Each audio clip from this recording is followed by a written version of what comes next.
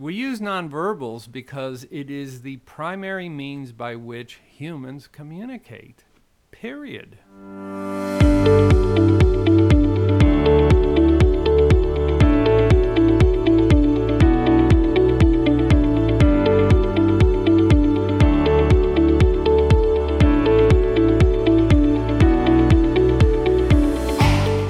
Welcome to the MacVet podcast, the show that talks about communication, cows, and coffee.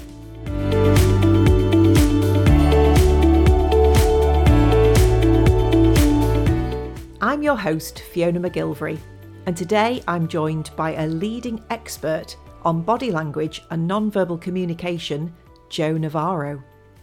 Joe is a best-selling author and public speaker, and he's a former FBI agent who specialised in counterintelligence and behaviour analysis.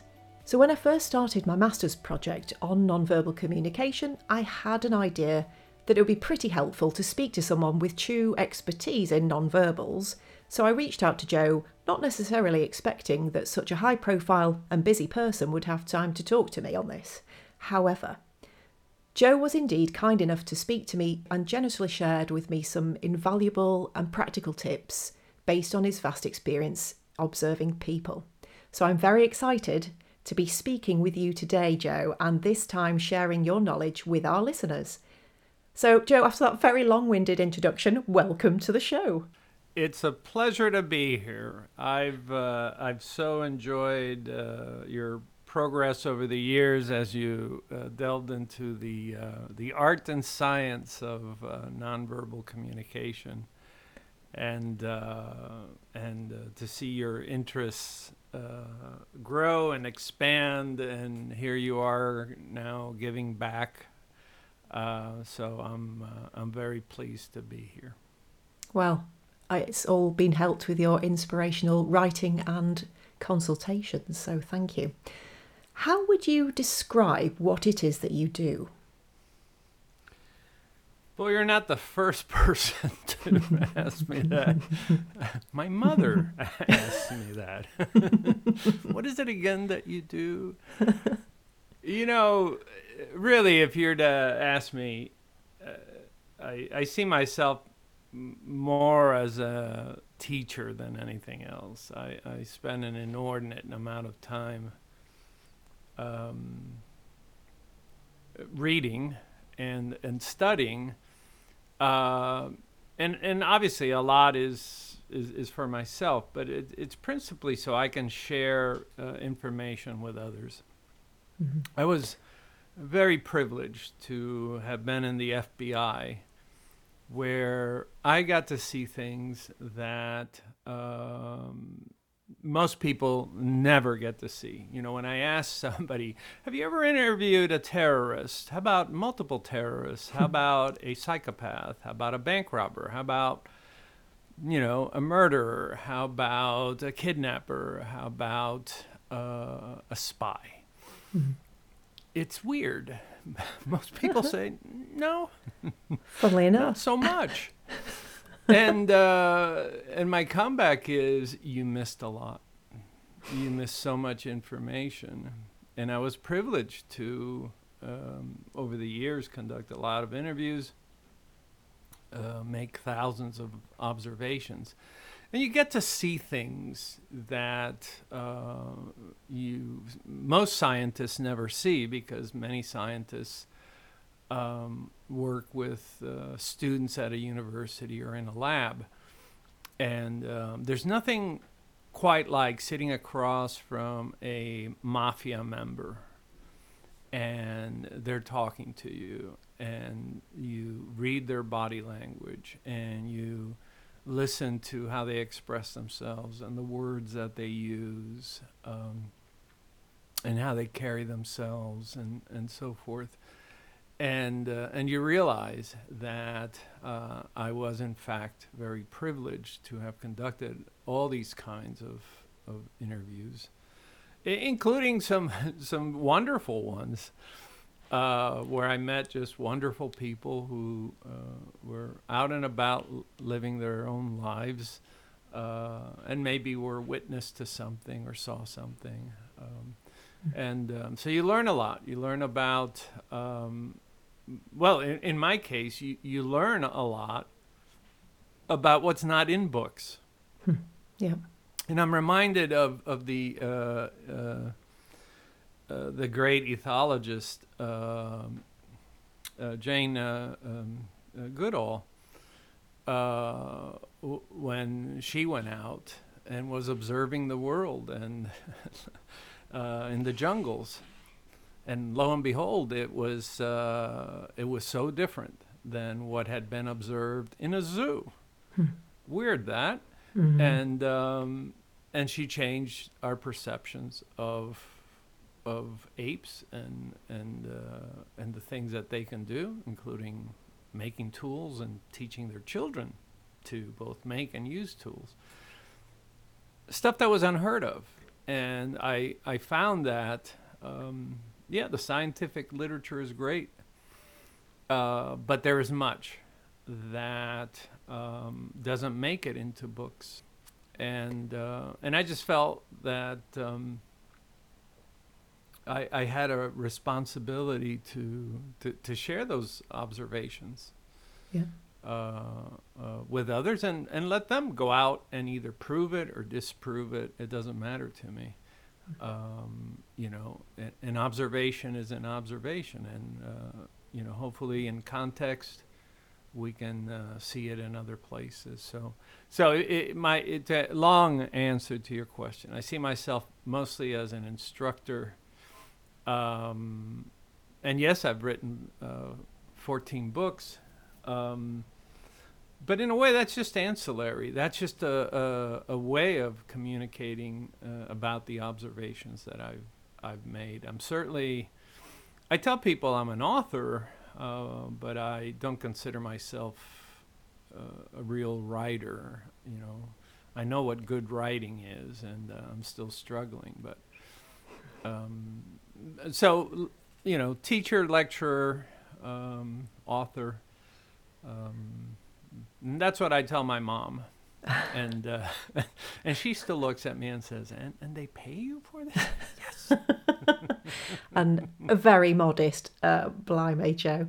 And that's what I love, because I know I've heard you talk before about when you sort of started that, having an interest in observation and nonverbal communication, and you talk about going to the library and being excited to have a library ticket, library card, to start to try and explore, write written work on the subject. And as you said, there was a scarce amount of literature on the topic. So I think for you to be writing 14 books and hopefully many more, and share your learnings and knowledge is certainly helpful for the likes of myself and others who want to know more about it and are fascinated by what's a truly fascinating topic. So thank you for your teachings and sharing your unique experiences. As you say, I don't think many of our listeners will have sat across from a mafia member.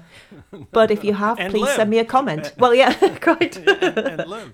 I got to live afterwards. I found getting along with people to be fairly easy, and I somehow managed to get them to open up.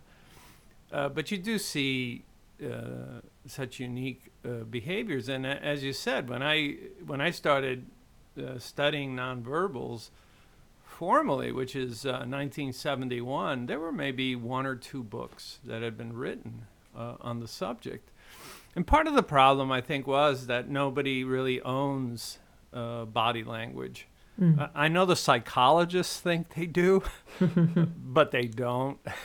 Yeah. The ethnographers, discoverers, the early writings of the explorers, they wrote down about body language and so forth. Captain Cook, Sir Richard Burton, when he was exploring the Nile, Tasman, when he was in Oceania discovering Tasmania and so forth. All these people were writing about body language way before Freud percolated to the surface. So anthropologists own a lot of it. Sociologists own a lot of it. And now we have neurobiologists that are involved, and of course, zoologists. When you look at the great work of Desmond Morris, whose work had such a profound influence on me. And I'm very fortunate that every once in a while I get to chat with him, because here's a gentleman who was not going to be bound by dogma, and dared to call humans the naked ape, when that was almost a crime to declare that.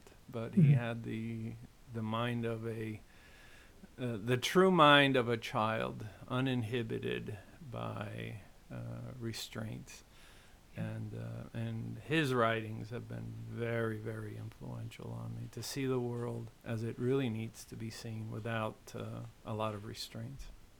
Very well said. Yeah, totally agree. On that point, I wonder if part of the problem is nomenclature. That was hard to get out there.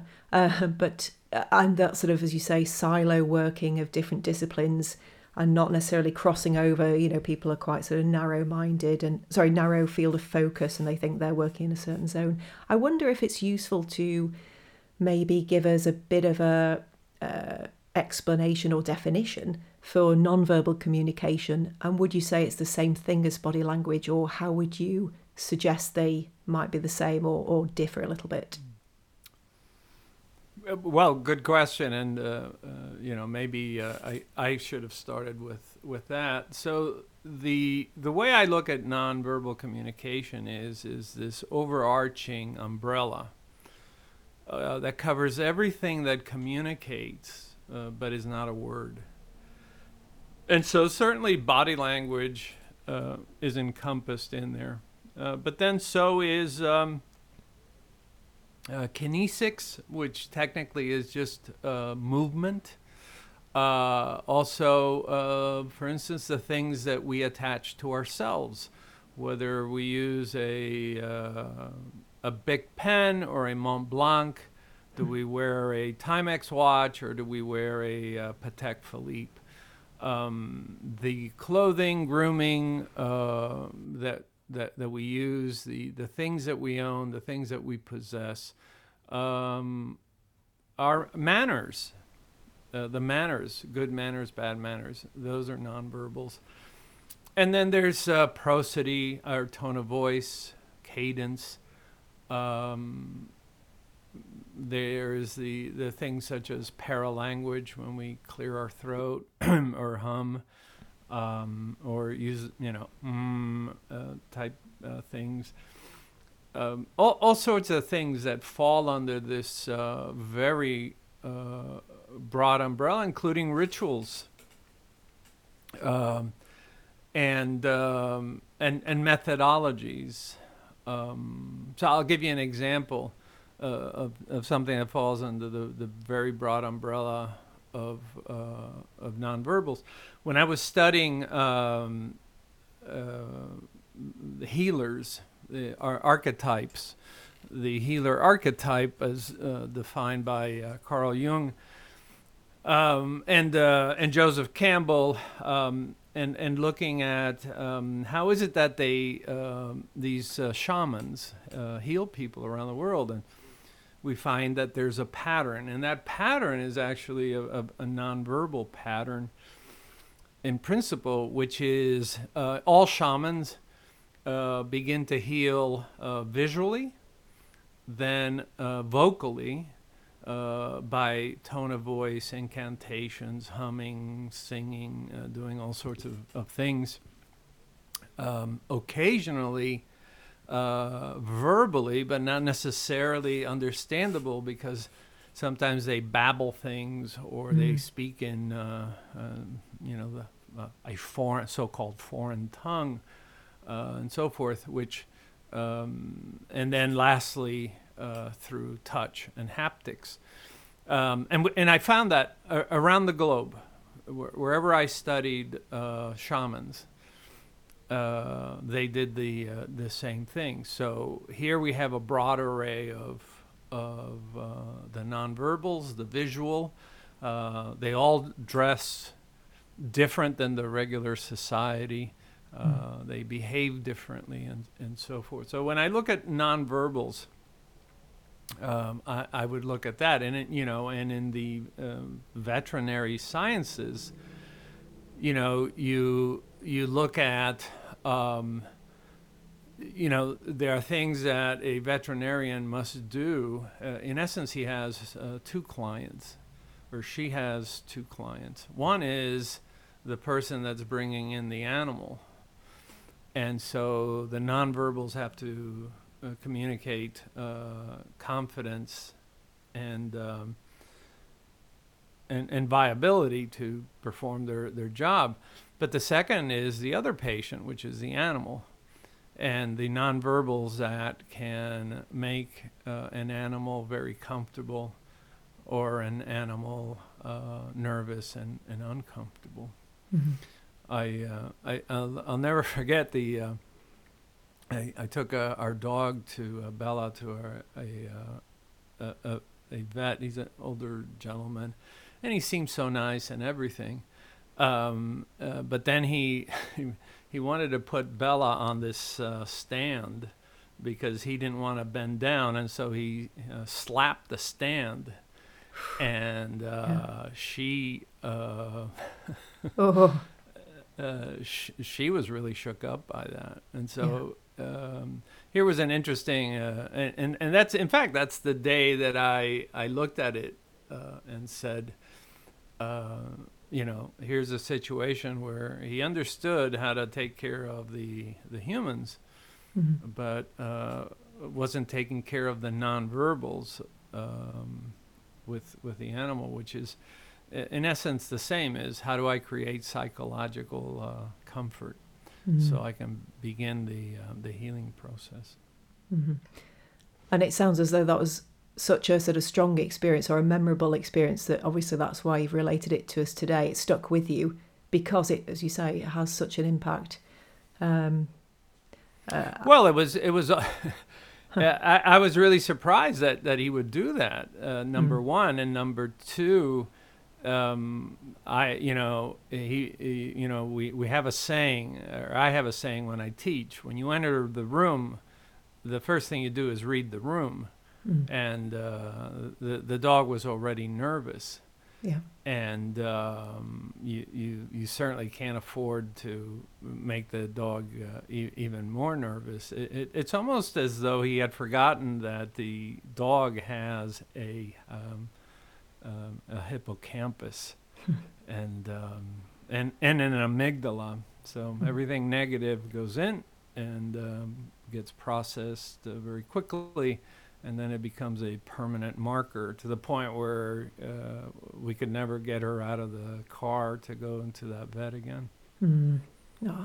Yeah, not good. So it's so as I study the nonverbals, I do it as an ethologist. I look at the whole environment, and in that instance, I was looking at the nonverbals of the clinic, the outside, the inside, and so forth, but also what everybody else was doing, and once again, that's. One of the things about nonverbals is nobody owns it. Another veterinarian would look at it differently. A zoologist would look at it differently, and certainly an anthropologist would look at it differently.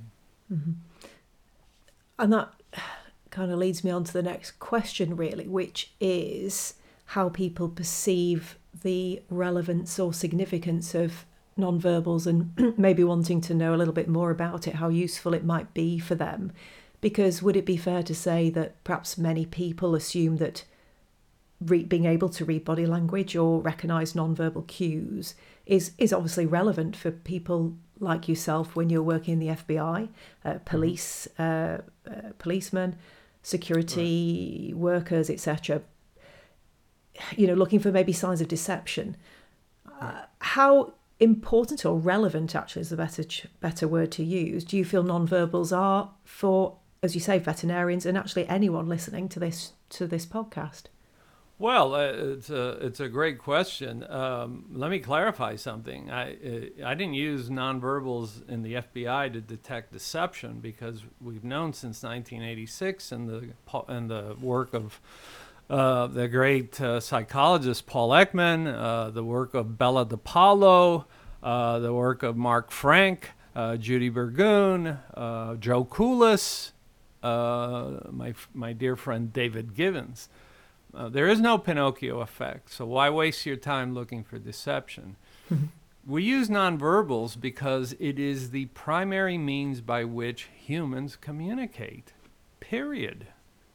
It is not the secondary means by which we communicate. There is no baby that is born that can express itself except through nonverbals, by how it squirms, by how it moves, by the way it looks at the mother or the caregiver, by the way it yawns,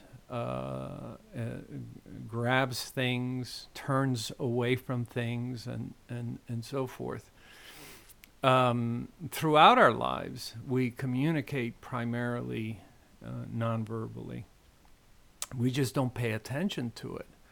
I was at my sister's house the other day, and her husband came home very tired after working a 12-hour day. And in an instant, it couldn't have been as long as a second, in an instant. You could tell that he had had a really rough day. He was working at a hospital. And not just physically exhausted, but mentally exhausted. And that begins to shape, hopefully, if we have what Daniel Goleman calls emotional intelligence or social intelligence, how we communicate,